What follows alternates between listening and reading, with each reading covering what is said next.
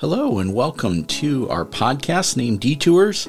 This podcast embraces the unexpected twists and turns that shapes the journeys of our lives that God sends us down.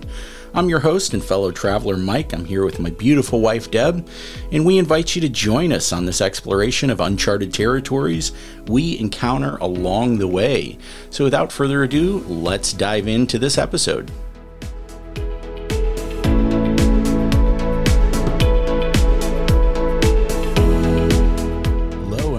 Everyone, another episode of Detours. Thank you for joining us. I am Mike. I am here with my beautiful wife, Deborah. Hi, guys.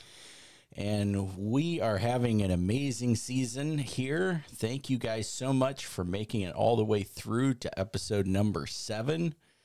So the premise of this show is basically talking through all these detours that God sends us down in life. You know, whenever somebody goes and interviews for a job, they say, where do you want to be in 5 years? Where do you want to be in 10 years? And your answer is always pretty linear in the thought process. Well, I'm going to be, promoted. I'm going to have a team working for me, going to be married, whatever it might be. And the reality is God oftentimes has other ideas in certain areas of your life. And so, Deb, our last episode, we talked a lot about singleness. Yes. We both had a season of singleness for a long time. Yeah, it definitely was a long season, 7 years for both of us. You were leaving a marriage, and I simultaneously, ironically enough, I was leaving a relationship with someone that I thought I was going to get married to. So definitely not the same as someone you've been married to, Right. but still something that definitely hurt and definitely felt like a detour for sure. Yeah. And so we both enter into this long season of singleness, and you did some healing. You read us a letter that you had written to your ex-husband, and Yep. we talked through grieving and so on and so forth. So all of this is happening. Mm-hmm.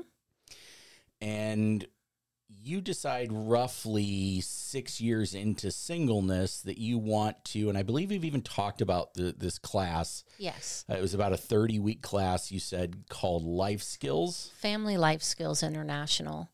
Family Life Skills International, okay. Yeah. And I had a mentor that kind of prompted me like, hey, I love meeting with you, but I think you need more help than I can give you.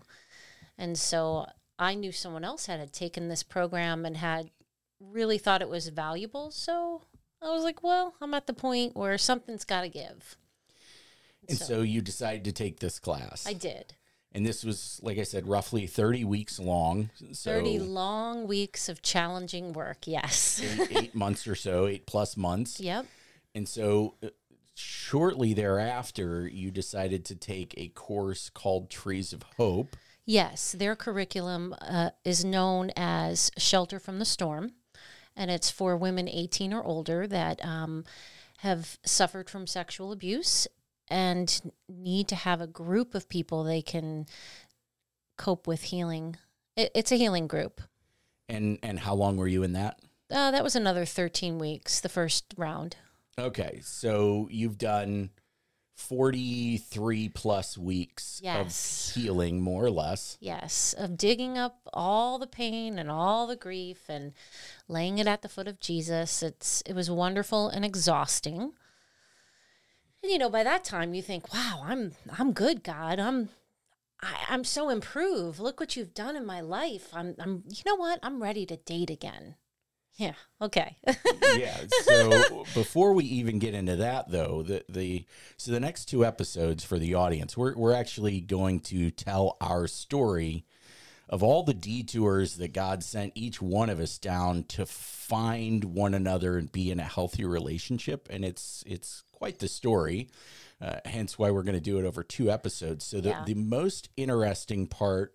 Right, not even the most interesting, that's not true, but the very beginning of the story begins before dating enters the brain. You and I both attend Calvary, or at the time attended Calvary Chapel, Fort Lauderdale. Yep. We've since moved, so we don't get to attend there, but you and I guess Calvary Fort Lauderdale is a mega church. And they have a class that's designed to plug people in because there's so many different ministries. There's so many different ways to serve or get help or different classes that you can take, that they have this class at the time was called Connect Experience. And it was a 4-week class. Yeah. And I was a table host, so I was serving, and you came in. I come into the church and I see, like usual in the Christian church, a bunch of women. It's always a bunch of women. And there's all these 10 top tables, and women are already starting to form circles in these tables and get to know each other. And I see this one random table, and it's just you. And like every single girl in church, you know, you look for the ring. Is there a ring? I didn't see a ring. You were nice looking. I wasn't looking to meet you, to date you, but I figured, why would I put myself in a position to sit with a bunch of women once again? Let me just go over there. And so I walked over to your table and I said, hi, I'm Deb. And you're like, hi, I'm Mike. And I sat down and, you know, many people joined us. You know, an additional 9 people showed up at that table. And I don't think either one of us had any inclination we would ever meet again. But, you know, you asked everybody, well, how do you serve and how are you connected? And basically your role was to help people connect in this large church. And if you could put them in a ministry opportunity, that was what you were going to do. And you took everyone's number at the end of the class. And I remember giving you my phone number. I never thought of anything. No, me neither. Like you said, I wasn't there to meet people. Pick up chicks. No, I wasn't either. I'm just an opportunist. I saw a nice looking guy that didn't have a ring on. I didn't want to sit with a bunch of women because that's pretty much what church functions look like most of the time. So we actually got to know one another through this Connect experience. And after Connect experience was over, we just parted ways and business as usual. Yep. So then we have this opportunity to do life outside of each other. I wind up taking this, I'm changing careers from fitness to fire inspector. You're way fast forwarding. No. Oh, yes, because you got to talk about the sale. What sale? The online sale. Well, that's what I'm getting to. Don't rush me. Oh, goodness gracious. Okay, all right. So, you know, you're studying, you have your phone, and I was reading notes on my phone, and I get a notification because I had long time signed up for eHarmony and then Match and this one and that one. And I guess I was still on their mailing list. And you know what? Satan knows our temptations. So what happens? I get this notification, 50% off. You love a good deal. I do. I am such a sucker for a sale. And I say, God, look, it's 50% off. I think I'm ready. I want to do this. And so you're telling God you're ready to date. Yes. Why not? It wouldn't be a total loss, as your family often says. It wouldn't be a total loss. Right. It's 50% off. How bad could this be? Right. I'm ready. I did, all this healing. You did 43 weeks of healing. Right.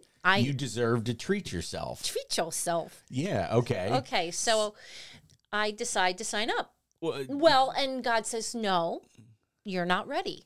Oh, so you had a conversation with God about, is this like... Can you see the pattern? I'm somewhat disobedient at first. I don't like to admit that, but as I tell these stories out loud to other people, I'm like, wow, I really have a pattern of not listening the first time. So he did. He said, you're not ready. No, so Deborah. God tells you this before or after you fork over the money? Before. He tells you this before, and what do you tell God? No, you're wrong. I'm ready. Oh my gosh! I hate when it sounds like that, but yes, I basically was like, "But Dad, it's 50% off. I think I'm ready. I think I'm ready, Dad. I'm just gonna do it."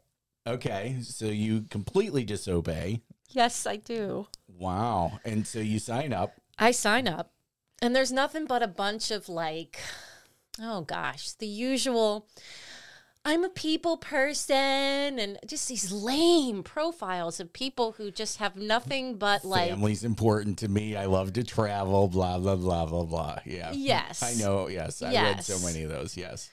And I was not on a Christian site because I found those to not be very forthcoming personally. I found that people said they were Christian and they weren't. So this, at least to me, had some good prompting questions and an opportunity to weed out some people who were just totally not going to be the right fit.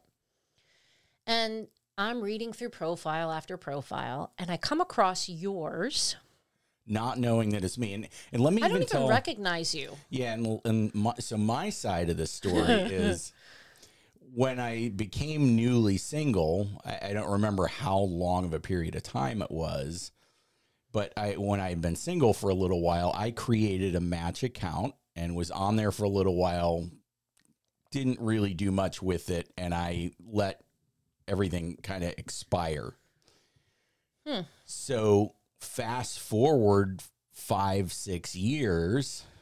That account was for Oh, yeah. 5 years prior? Yeah, it was an old account. And, Wow. And so all of a sudden, so it's connected, right? It's all everything's connected to your email address. So fast forward 5 or 6 years later, and all of a sudden I start getting all these messages that people were emailing me, women were emailing me. And I go, well, I thought I had like hidden my profile and basically shut everything down, and it had been silent for all this time. I'm like, what the heck just happened?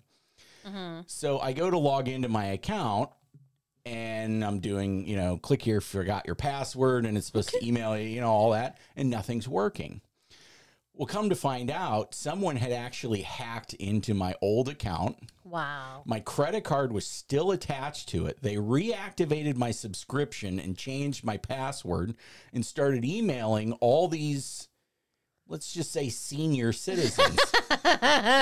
So I call up Match and I said, hey, somebody has hacked my account. Can you please help me get this back? And so they do, but they left my subscription open. They went ahead and refunded me the money. They got me logged back in, so on and so forth, but they left the account active. Lucky for me. Lucky for you. So that's when you found my profile. Yes, and it was uniquely different than anybody else's. And you asked questions to the person reading where everyone else was so self-absorbed. I'm giving you my checklist of who I am, and you were uniquely different in two ways. You immediately stated you were a Christian. You weren't going to compromise on your faith. And I was like, ooh, that's a good sign. Nobody is saying that. And you spent time pulling out like questions that you probably were going to use to process whether this person was the right fit. So I thought it was very well put together. So I answered a few questions, and I think the first thing I said was, I'm a Christian too, and I'm, But ironically enough, both of us had heard that before. Right. Just, that's what's so difficult is so many people in this country identify as Christian, but it's Christian on Sunday between 9 and noon. Right. The minute they leave church, they, who knows what they're going to do. And sadly, that had been the case for me, which is why I had let the account just kind of, fade off, is I didn't have any luck finding anyone that was Christian on there. But I think what's really important is neither one of us were willing to compromise. That's what we see. You and I met, we basically got married at 40. And that's, I think that played. You got married at 40. I'm older than you by quite a bit. You are. Yes, you are. Not quite a bit. I was trying to be gentle. I know. I appreciate that. Yeah, I wasn't even going to mention it. But my point was, I think because we got married later in life, we were willing to stick to our guns. I personally had been there, done that, and been in relationships that weren't, they claimed they were Christian. It was very easy to spot. Many times before the appetizer hit, I knew, okay, let's just have a nice conversation and then this will be the end of it. And was that the same for you? Oh, well, I had been there, done that, got the t-shirt, and a lot of the people put up a really good front. And then as soon as you ask them, like, even something as simple as like, what verse really resonates with you? What's your life verse in the Bible? they look at you with a blank stare and you're like, okay, here we go. Yeah. Yep. And so we start messaging back and forth. Mm-hmm. And we don't even realize you didn't recognize me. I didn't recognize you, nothing. Right. At the time I was working at a company called Accenture, and I had Disney as a client. So I was flying out to Pasadena to work at Shop Disney almost on a weekly basis. So at the very beginning, we were kind of emailing back and forth, getting to know. We emailed for almost 5 weeks before we ever even got on the phone, which I think is a really interesting way to get to know somebody, because you have to put forth effort to do this. It's not as easy as, picking up a phone and saying, hey, let's go out for coffee, and it gives a buffer. And for me, I needed a buffer because everyone I was meeting was just a flake. So yeah, it worked for us. You certainly by no means need to do no. That's not a requirement, but it seemed to work for us. So we emailed back and forth, but eventually you gave me your phone number, and I go to put your phone number in my phone, and you're already a contact. So crazy. You're already a contact. And so my brain did not go anywhere church. My brain went to, did I meet this person at the Chamber of Commerce at a networking event? It went all over the place, but it did not go to church until I go into the text message thread for the phone number. And I realize, oh, this is my text message thread for Connect Experience, for all the people that I would send to Connect Experience. So, and I think that may have helped. The fact that you knew me and you knew I was at church and I was volunteering before we ever met, probably helped you, did it not? Because you knew that's probably a little bit more than someone that's just saying they're a Christian. Hey, I actually saw this guy at church and he was serving. Yes, I think because you didn't attempt to flirt with me, because there's a lot of guys at church that volunteer and do a lot of great things for the Lord, but they're also very cardinal, wolves in sheep's clothing. Yes. And the fact that our interaction that we actually had was very respectful, and there wasn't even an inkling of flirting or that you were looking at me like an object. Yeah, that did help.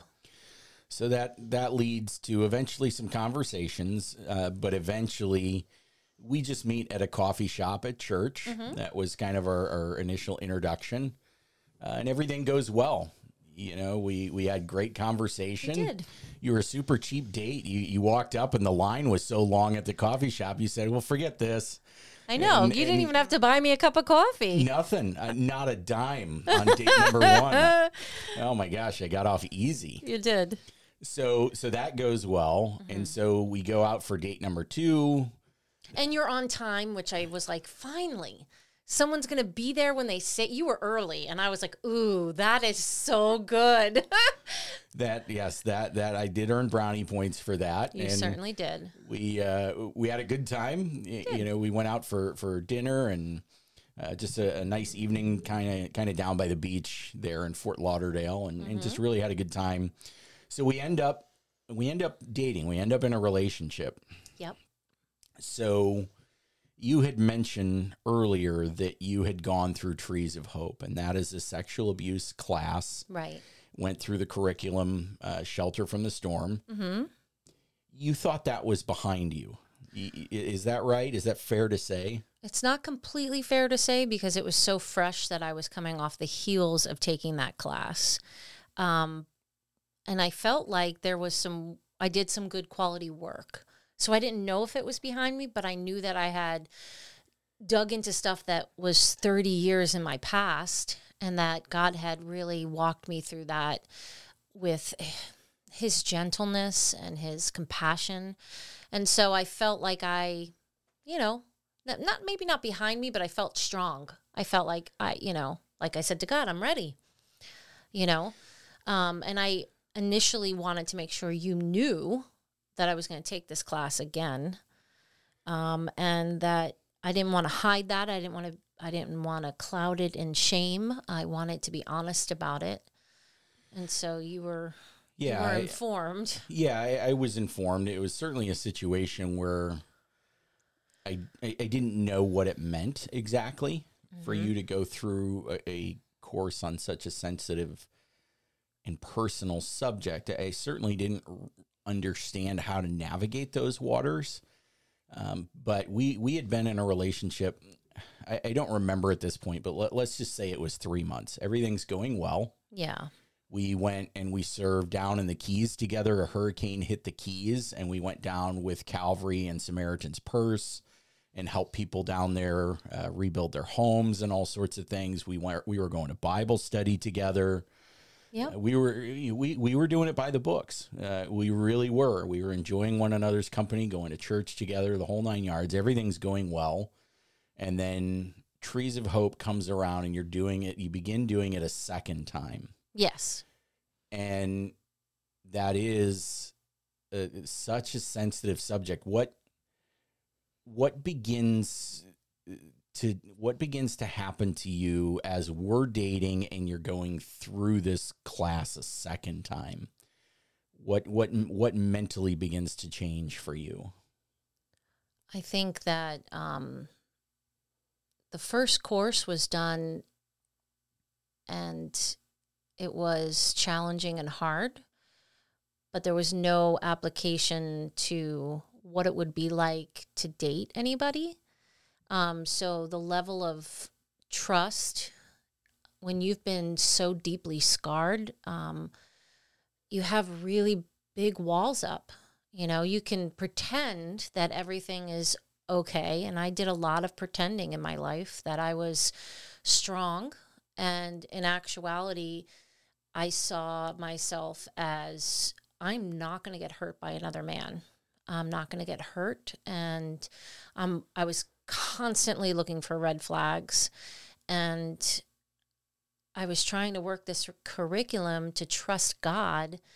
And I was having a hard time trusting myself or anybody else for that matter. So just God saying I wasn't ready, I needed to work that curriculum another time to just trust God.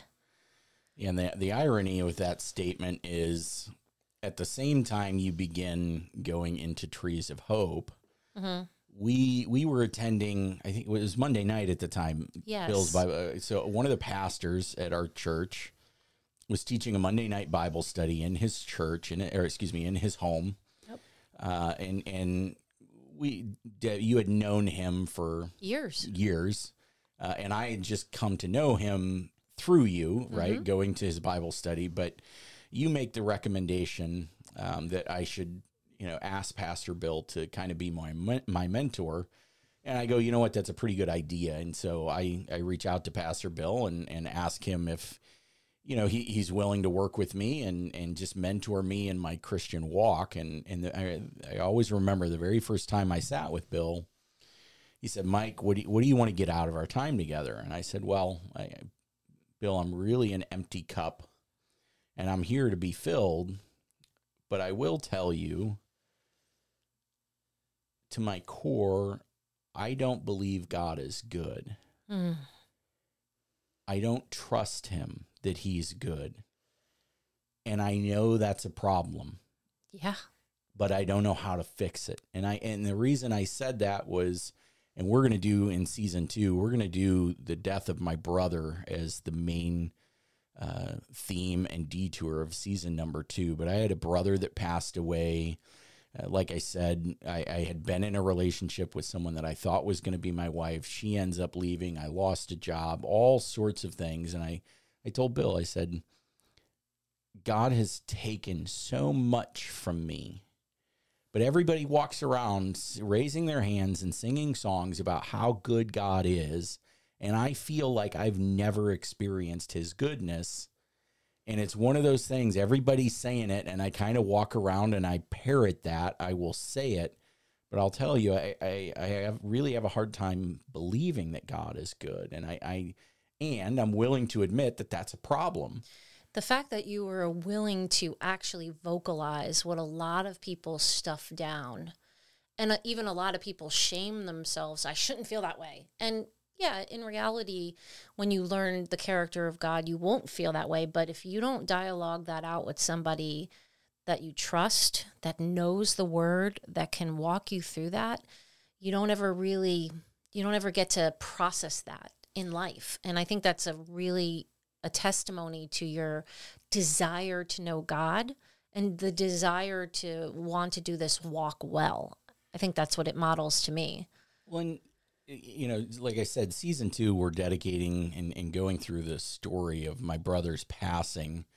That's definitely the narrative that we're going to walk through, but it's also with an underlying theme of, in apologetics, the most common asked question is, if God is so good, why do bad things happen to good people? And in season 2, we're actually flying my dad from Chicago to Fort Lauderdale, or actually here to the Cape, to come talk to us about the passing of my brother. And we're going to look at that question through the lens of a parent that loses a child. If God is so good, why did something bad happen? My brother died at 9 months old. He was born with a heart condition. And it's a legitimate question. I was struggling with it. Tons of atheists, tons of people that are just curious will ask that question. If God is so good, if he loves me, why does all this bad stuff happen? And I was no different. I was struggling with that, but I knew God and I believed in him. But I just kept tripping over this question. Okay. And I think that's interesting because you have to stop and address those questions sometimes. At Calvary Chapel, I absolutely believe the way to study the Bible is verse by verse. However, there is, if you don't pause and answer those questions, you can know Daniel in the lion's den, you can know Jonah in the whale, you can know Moses, you can know the Gospels, you can know all of these things, but there can be that seed of doubt in the back of your brain going, but I can't quite get past this. And it really can cause some problems. And so I was at that point going, I get all this. We were both dealing with trust issues. I get what everyone's saying here at church, but I got this trust issue with God. And if everybody else is right and I'm wrong, then I got to fix this. And Bill, I don't know how to fix this because I don't trust him. Okay. So then you begin so this is all happening almost simultaneously. I don't remember exact timing of it. Right, so, and I have no idea what you're talking with Bill about. Right, yep. The fact that it mirrors my story is, pretty incredible. It is. So I'm having trust issues with God. You're having all sorts of trust issues on all sorts of fronts. Yes. And you begin to take Trees of Hope for a second time. Yes. While we've been dating, let's say 3 months, 4 months, something like that. And everything had been going smoothly. So what begins to change for you? By taking the class again, is it the uprooting of all of this stuff again, but this time having a man in your life? Like, what was the difference between taking it the first time and the second time? Possibly. That could have been the issue, is everything is now being uprooted. And now I have a man in my life, which when I took the course, months prior, there was no man. I was on high alert for ways that you were going to hurt me. As a matter of fact, I did everything I could to push you away, and you wouldn't go, which... I remember that. Oh, yeah. You threw up walls...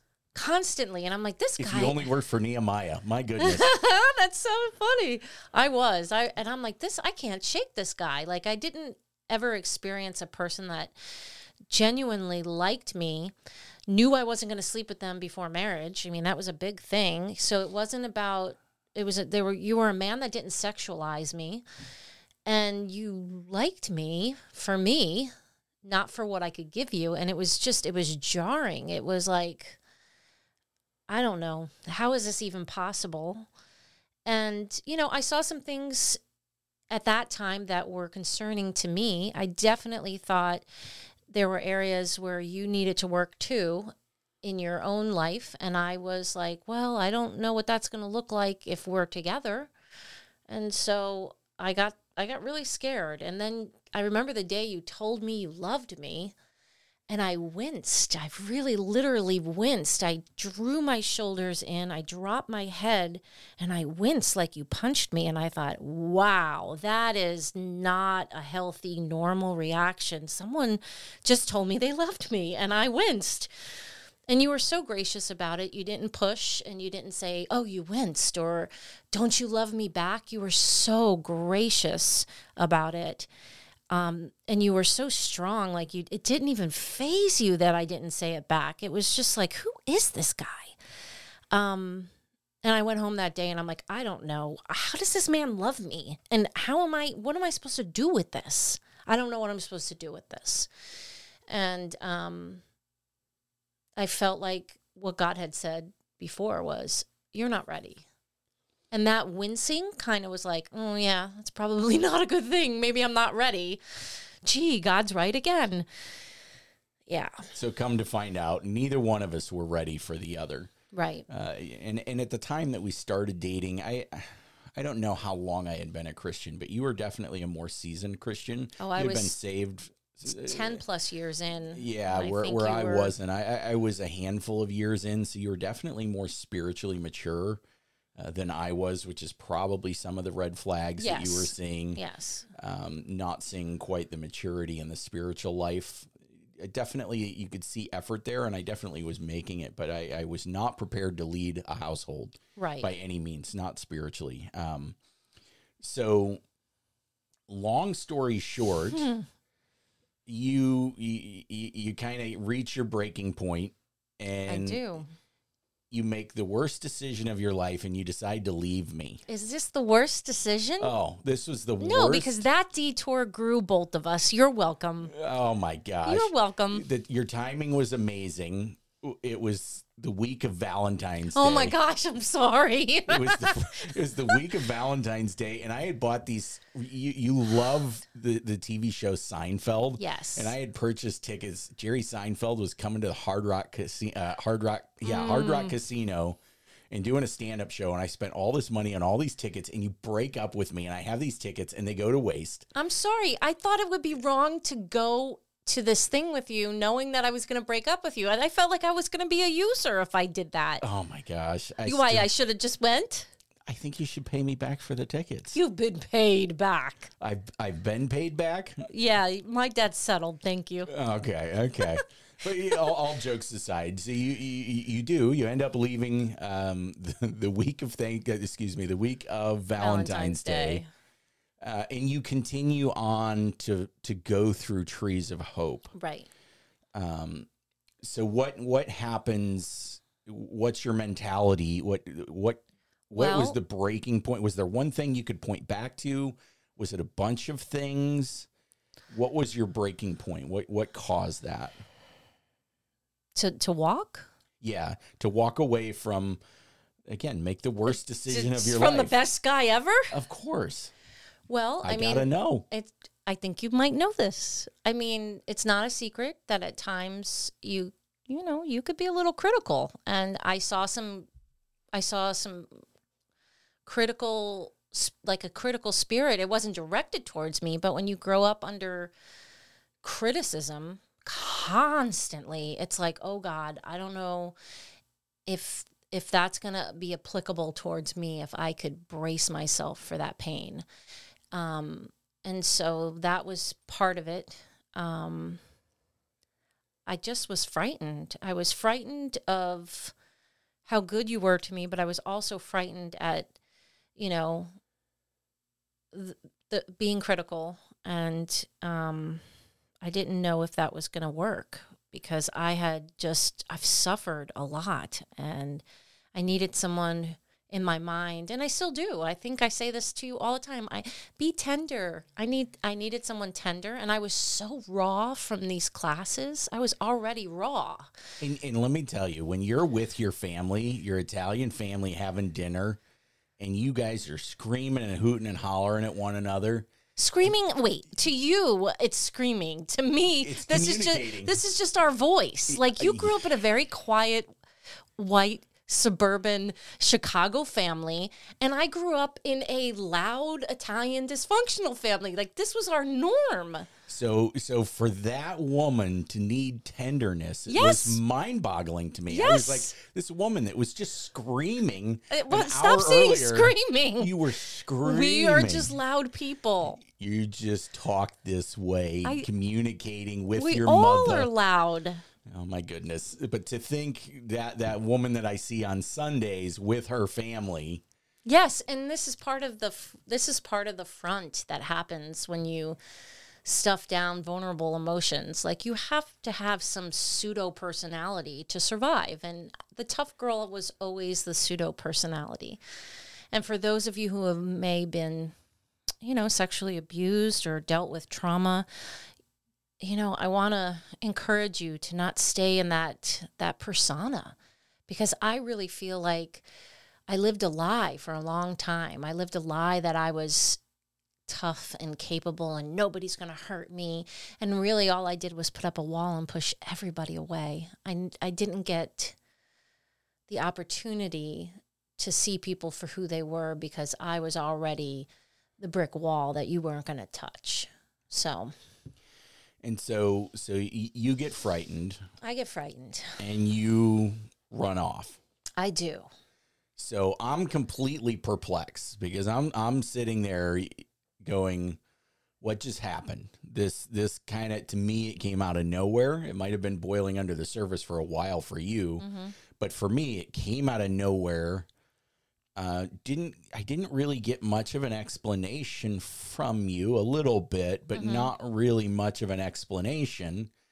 So immediately I go to God and I go, you see? Oh, no. You see what I'm talking about, where I don't trust you? I was with a woman that loved you. We were serving together. We were going to church together. We were going to Bible study together. We were being authentic. And where did it get me? Aww. Back in the doghouse, staring at Jerry Seinfeld tickets, knowing that those seats are empty. I wish you would have just went. I know. But it happened for a reason, right? It did. That's what you're supposed to say, is it happened for a reason. But you know what? It did. It really did. It was a great detour for both of us. Yeah. So I start fasting and praying at that point. This is where things really kind of start to get interesting, even more so than what they have been already. It really gets interesting, because you kind of hightail it out pretty quick. Yes. There's not really phone calls back and forth, no text messaging. It was really just, I'm out of here. See you later, alligator. Well, when a woman is done, or at least when I was done, I was done. When you shut the door, you slam it and bolt lock it and everything else. Yeah, I don't look back. So I'm completely confused. So I'm talking with Bill. Bill, what happened here? What I do wrong? And all sorts of things. And Bill's going, Mike, I don't know. I thought everything was going well. And, because he knows you very well. He knew you back then very well. He knows both of us well. Yeah. He marries us later. And so for 3 weeks, nothing, dead silence from you. And I remember it so vividly. It was a Wednesday evening. And again, this is day 21, a 3-week fast of me fasting and praying out of sheer confusion. And again, I had told you I loved you and I meant it, and was hurting and was confused and had lack of answers. And I'm just praying to God going, what did I do wrong? Why is she running the exact opposite direction of me? Lord, I need your guidance here. And I'm praying that for 3 weeks, and I'm not getting much of anything from God.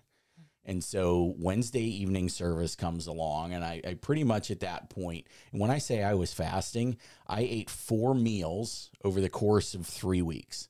And I basically got to the point whenever I was about ready to pass out, I would go, okay, I got to eat a meal. And at the end of 21 days, that was going to be the fourth meal I had eaten in 21 days. This was extreme prayer and fasting. And I basically went to God and I said, God, I'm going to go and worship you tonight at Wednesday night service. And after service is over, I feel like I've done everything I can do. I'm going to break my fast and I'm going to move on. And so I do. And so there's a restaurant at our church that after service, I just go and I walk up to the hostess and I just say, hey, table for one, just want to sit down and get something to eat. I'm absolutely starving. And she takes me and sits me down. And 3-4 minutes later, I get a table for one. Literally seated right next to me. Yes. And God's got a sense of humor, doesn't he? I don't know if that is funny. I don't know that that's sense of humor, but it was clear that was God ordained. Oh, for sure.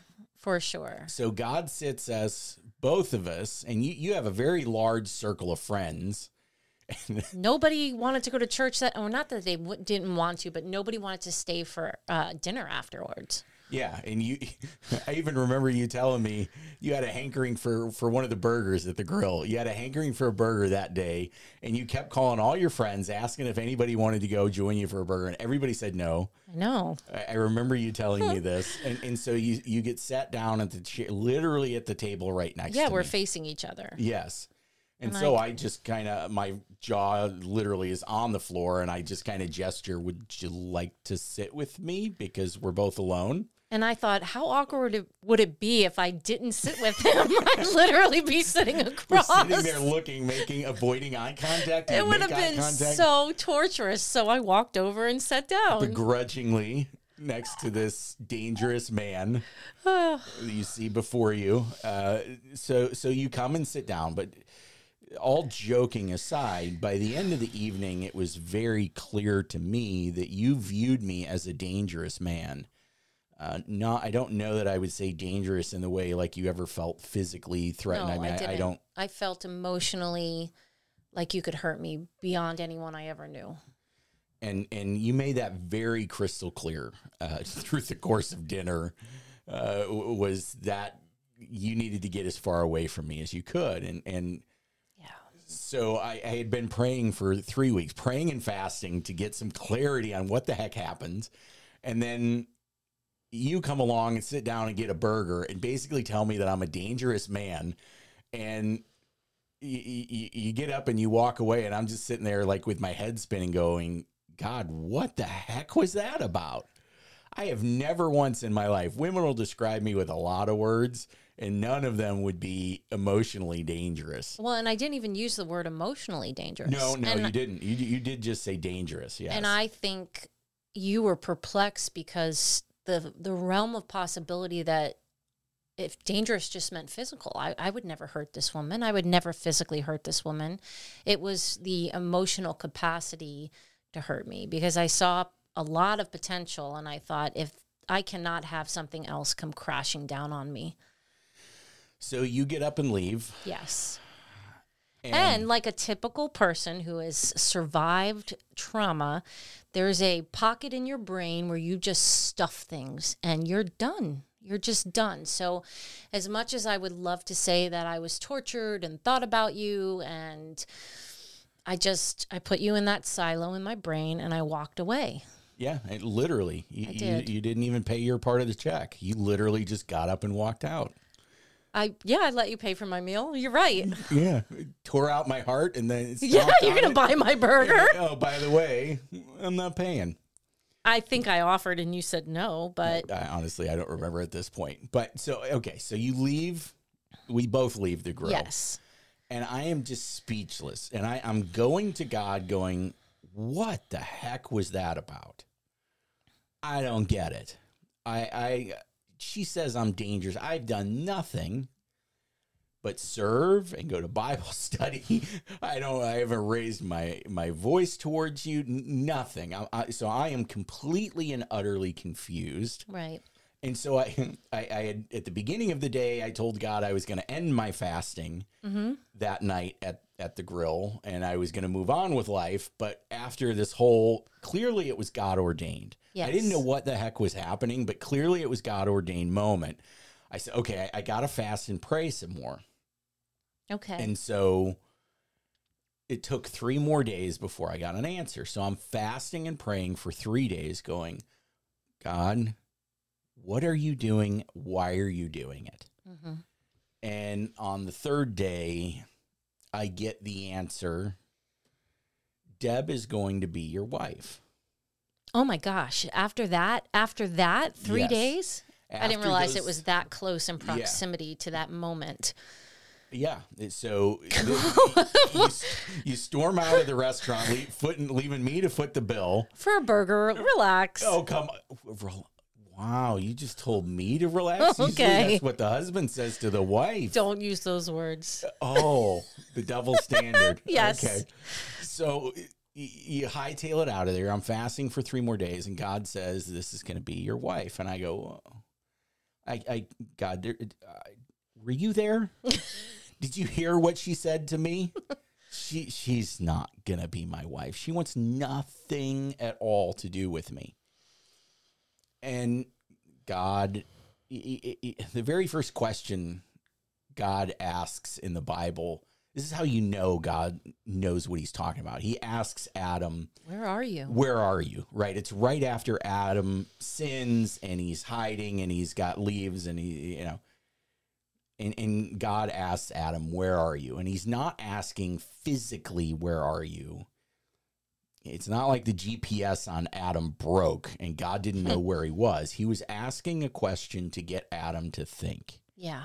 What happened to you, Adam? Where did you go? Right. You were here right next to me, and now you're not. Something has changed. A redemptive question. Yes. Yeah. And so God asks a really good question to me. He said, Michael, that's going to be your wife. And I go, what do you mean? She thinks I'm the most dangerous man on the planet, wants nothing to do with me, and flat out told me that to my face and walked away from me. And it's very clear that she is 100% determined that that's correct. And God asked the question, the dreaded question, do you trust me? You've been talking to Bill about trust with me. We're about to work on that. Do you trust me? And I didn't say yes. I said, I have a feeling I'm about to. That's a good answer. So Yeah. over the course, now time frame to me, I don't remember number of days and so on and so forth. But the long and short of it, of my conversation back and forth with God was really, what am I supposed to do? What do you mean? How are we going to work on trust? And he basically said, more or less, Mike, I need you to let Deborah go. And it's ironic because, for people, there's probably some people out there listening to this right now that think, Mike, you're crazy. Who hears God and so on and so forth. This was not an audible voice. I remember one of the ways that God talked to me when he would say, Mike, I don't want you to even talk to her. And when my question was why, he would give me a mental image of you, almost like people, we live in Florida, people know what a hurricane looks like, what a hurricane feels like, so on and so forth. It was almost as if he gave me an image of you standing outside in the middle of a hurricane with all the wind and all the rain and everything whipping around you, that you were just, the name of your class was Shelter from the Storm. And he kept giving me this mental image of you standing out in the middle of the storm. And it was so turbulent. And he basically said, Mike, this is Deborah right now. I need you to leave her alone and leave her with me. Yeah. I need her to spend time with me, and I want you to spend time with me. And if you can do this, and if you can follow my instructions and not talk to her and rely on me, I'm going to work with her, and I'm going to bring her back to you, and you're both going to be happier and healthier than you've ever known. And I'm going to put you back together, and you're going to be together for a reason. And I'm just like, oh my goodness. Like, this is a legit test. This is like, holy smokes, I'm in the throes of it. And what he showed you was exactly what was happening. I was in the storm of my life, really. And the irony of it was, everybody knows the end of the story. Obviously, we get back together, and I remember you even talking about how you were a little cheesed off that I didn't even come fight for you. Even though I didn't want you, I wanted you to come fight me, like fight for me. Like, who doesn't fight for someone they want? You want me so bad? Where are you? There's not a peep from you. And that the reason for that was God told me not to. I had every intention to do that. I remember one particular night, I had a dead set. I'm a processor. So I was sitting at home processing everything. I said, God, I got to talk to her. I got to talk to her, and I got to tell her a few things, and so on and so forth. And my favorite thing to do was late at night. I lived on Oakland Park Boulevard. I would take it all the way east, and it dead ends at the Atlantic Ocean. And I would go and I would park and I would walk to the beach and I would sit there and I would pray and I would meditate. And so I said, God, this is what I'm going to do. And I said, I'm going to go talk to her. I gotta show her at least a little bit of fight. I don't know that I'm going to try and win her back, but there's a few things I got to say to her. But I decided to go to the beach and pray about it. And so I do. And every time I start thinking about you, God just starts saying, almost like spirit to spirit. Again, it's not an audible voice, but it is definitely crystal clear. He says 3 words: let her go. Every time my mind went to you and I would go to meditate on you, God would say, let her go. And he would repeat it over and over and over again. Wow. Let her go, let her go. And then my mind would drift over to work or paying a bill. It would disappear. And then as soon as my mind went back to you, it was let her go, let her go. And when I was done at the beach, I knew that night when I got done at the beach, I was not supposed to contact you. And so you're sitting there a little cheesed off that I'm not fighting for you. And in reality, I was spiritually fighting for you.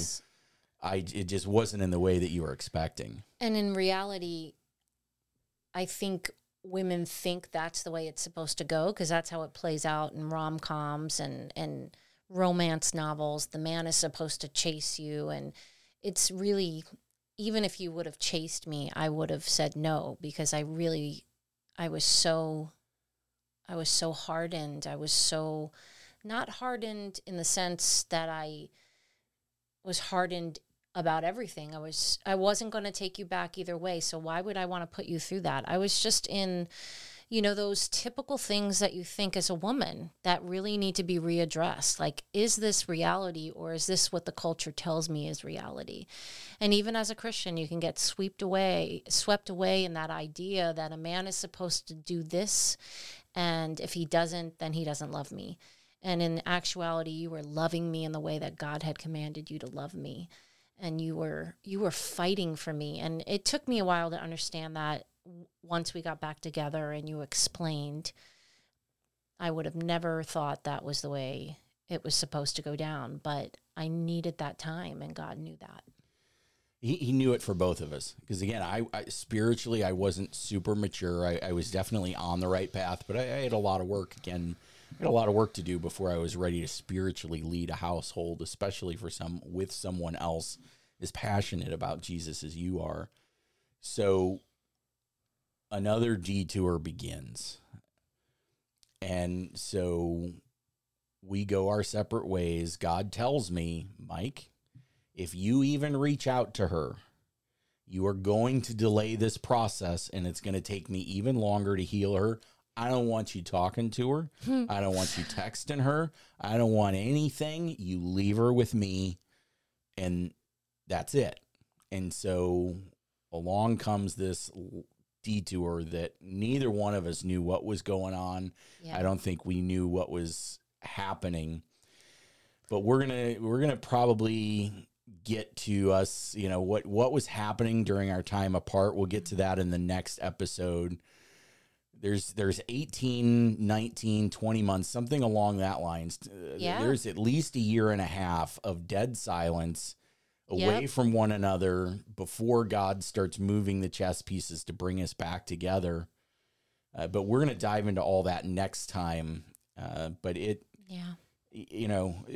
Guys, if you're on a detour and you're just not understanding, I was so confused when God removed Deb from my life and I was having issues trusting God. It was at the forefront of my mind. And I don't know, I probably did some things right and I did some things wrong. One of the things that I'll tell you that I did right was I was honest with myself and with my mentor when I said, I don't trust that God is good. One of the things that I think a lot of people, myself still to this day included, is we oftentimes aren't honest with God. Right. And he knows it all anyway. We're not honest with ourselves. Right. First and foremost, if we can't even admit our own faults to ourselves, we're certainly not able to admit them to God, even though he already knows them. Yeah, it's I don't know if I can think of any other area in life in general that putting yourself first is ever a good idea, putting yourself before God. In this one, from this angle on this one thing, it makes God's life so much easier to talk with you and work with you if you can be honest with yourself and honest with him. And I was. And even though I was really wrong, God, I don't believe that you're good. That was my perspective at the time that this detour begins. And you weren't saying that out of anger or... No, it was confusion. More of a humble, like, I don't understand. Right. It was coming from a place of humility, of just, I want to believe this to be true. I want to trust you. I just don't know how. And that's the difference. Yeah, it was really something that I was truly wrestling with that. Very honestly, like you said, not out of anger, out of sheer, I don't get it. It doesn't make sense to me. Mm-hmm. We sing about it in church. The pastor talks about it. All my friends that are there at church, they all talk about it. I don't get it.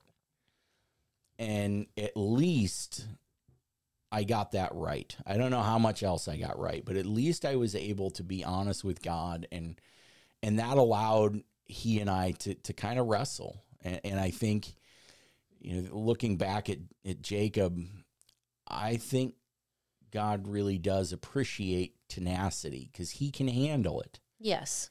And I think that he loved that Jacob kind of came after his heels a little bit and pursued God tenaciously, going, I need you to bless me. Right. I please bless me. And my perspective was, God, I don't understand. I don't get it. Everything I've seen, you, again, all my major life events, my brother passing away, relationships, like, God, I don't get it.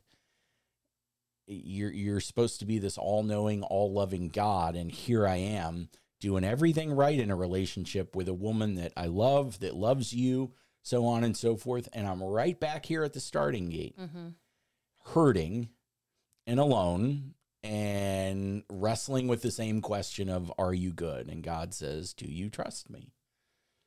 And he gave me exactly the amount of time that I needed to wrestle with him. And at the very beginning, I was wrestling with a tremendous amount of energy.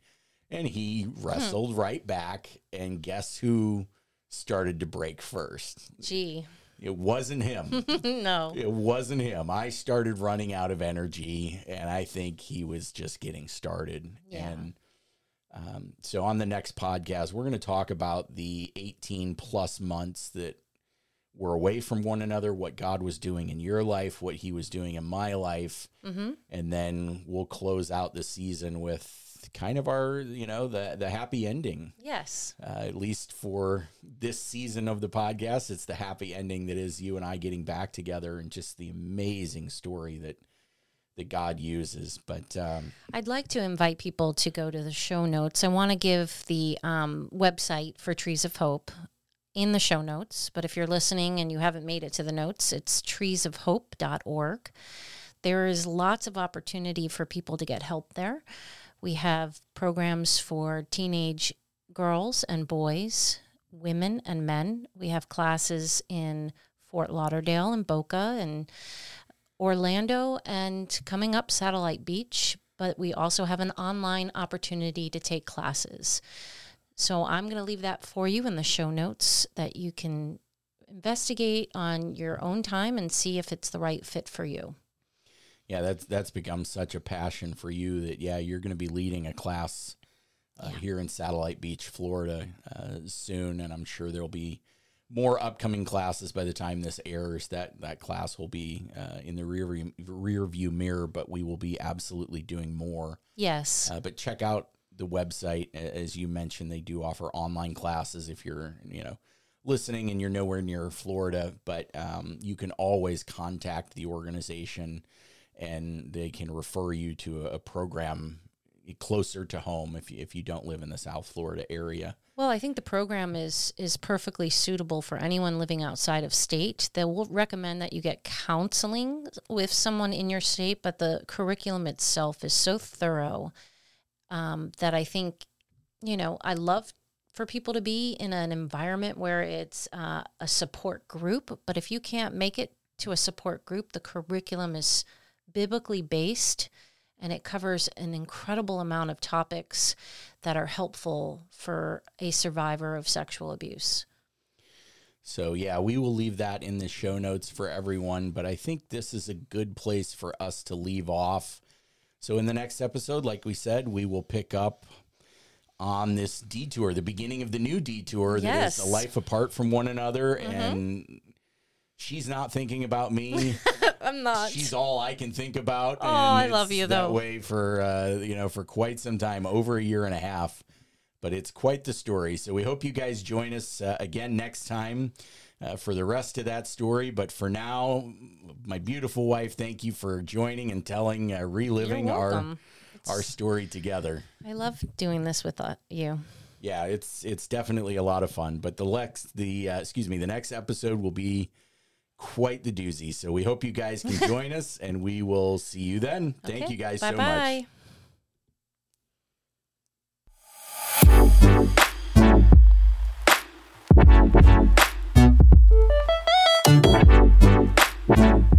Thanks for listening to Detours. For more content, you can find us on Spirit FM Radio, Spotify, Apple Podcast, Google Play, or on our website at detours.life. To view my writings or to contact me for public speaking engagements, visit my website at debmarsalisi.com.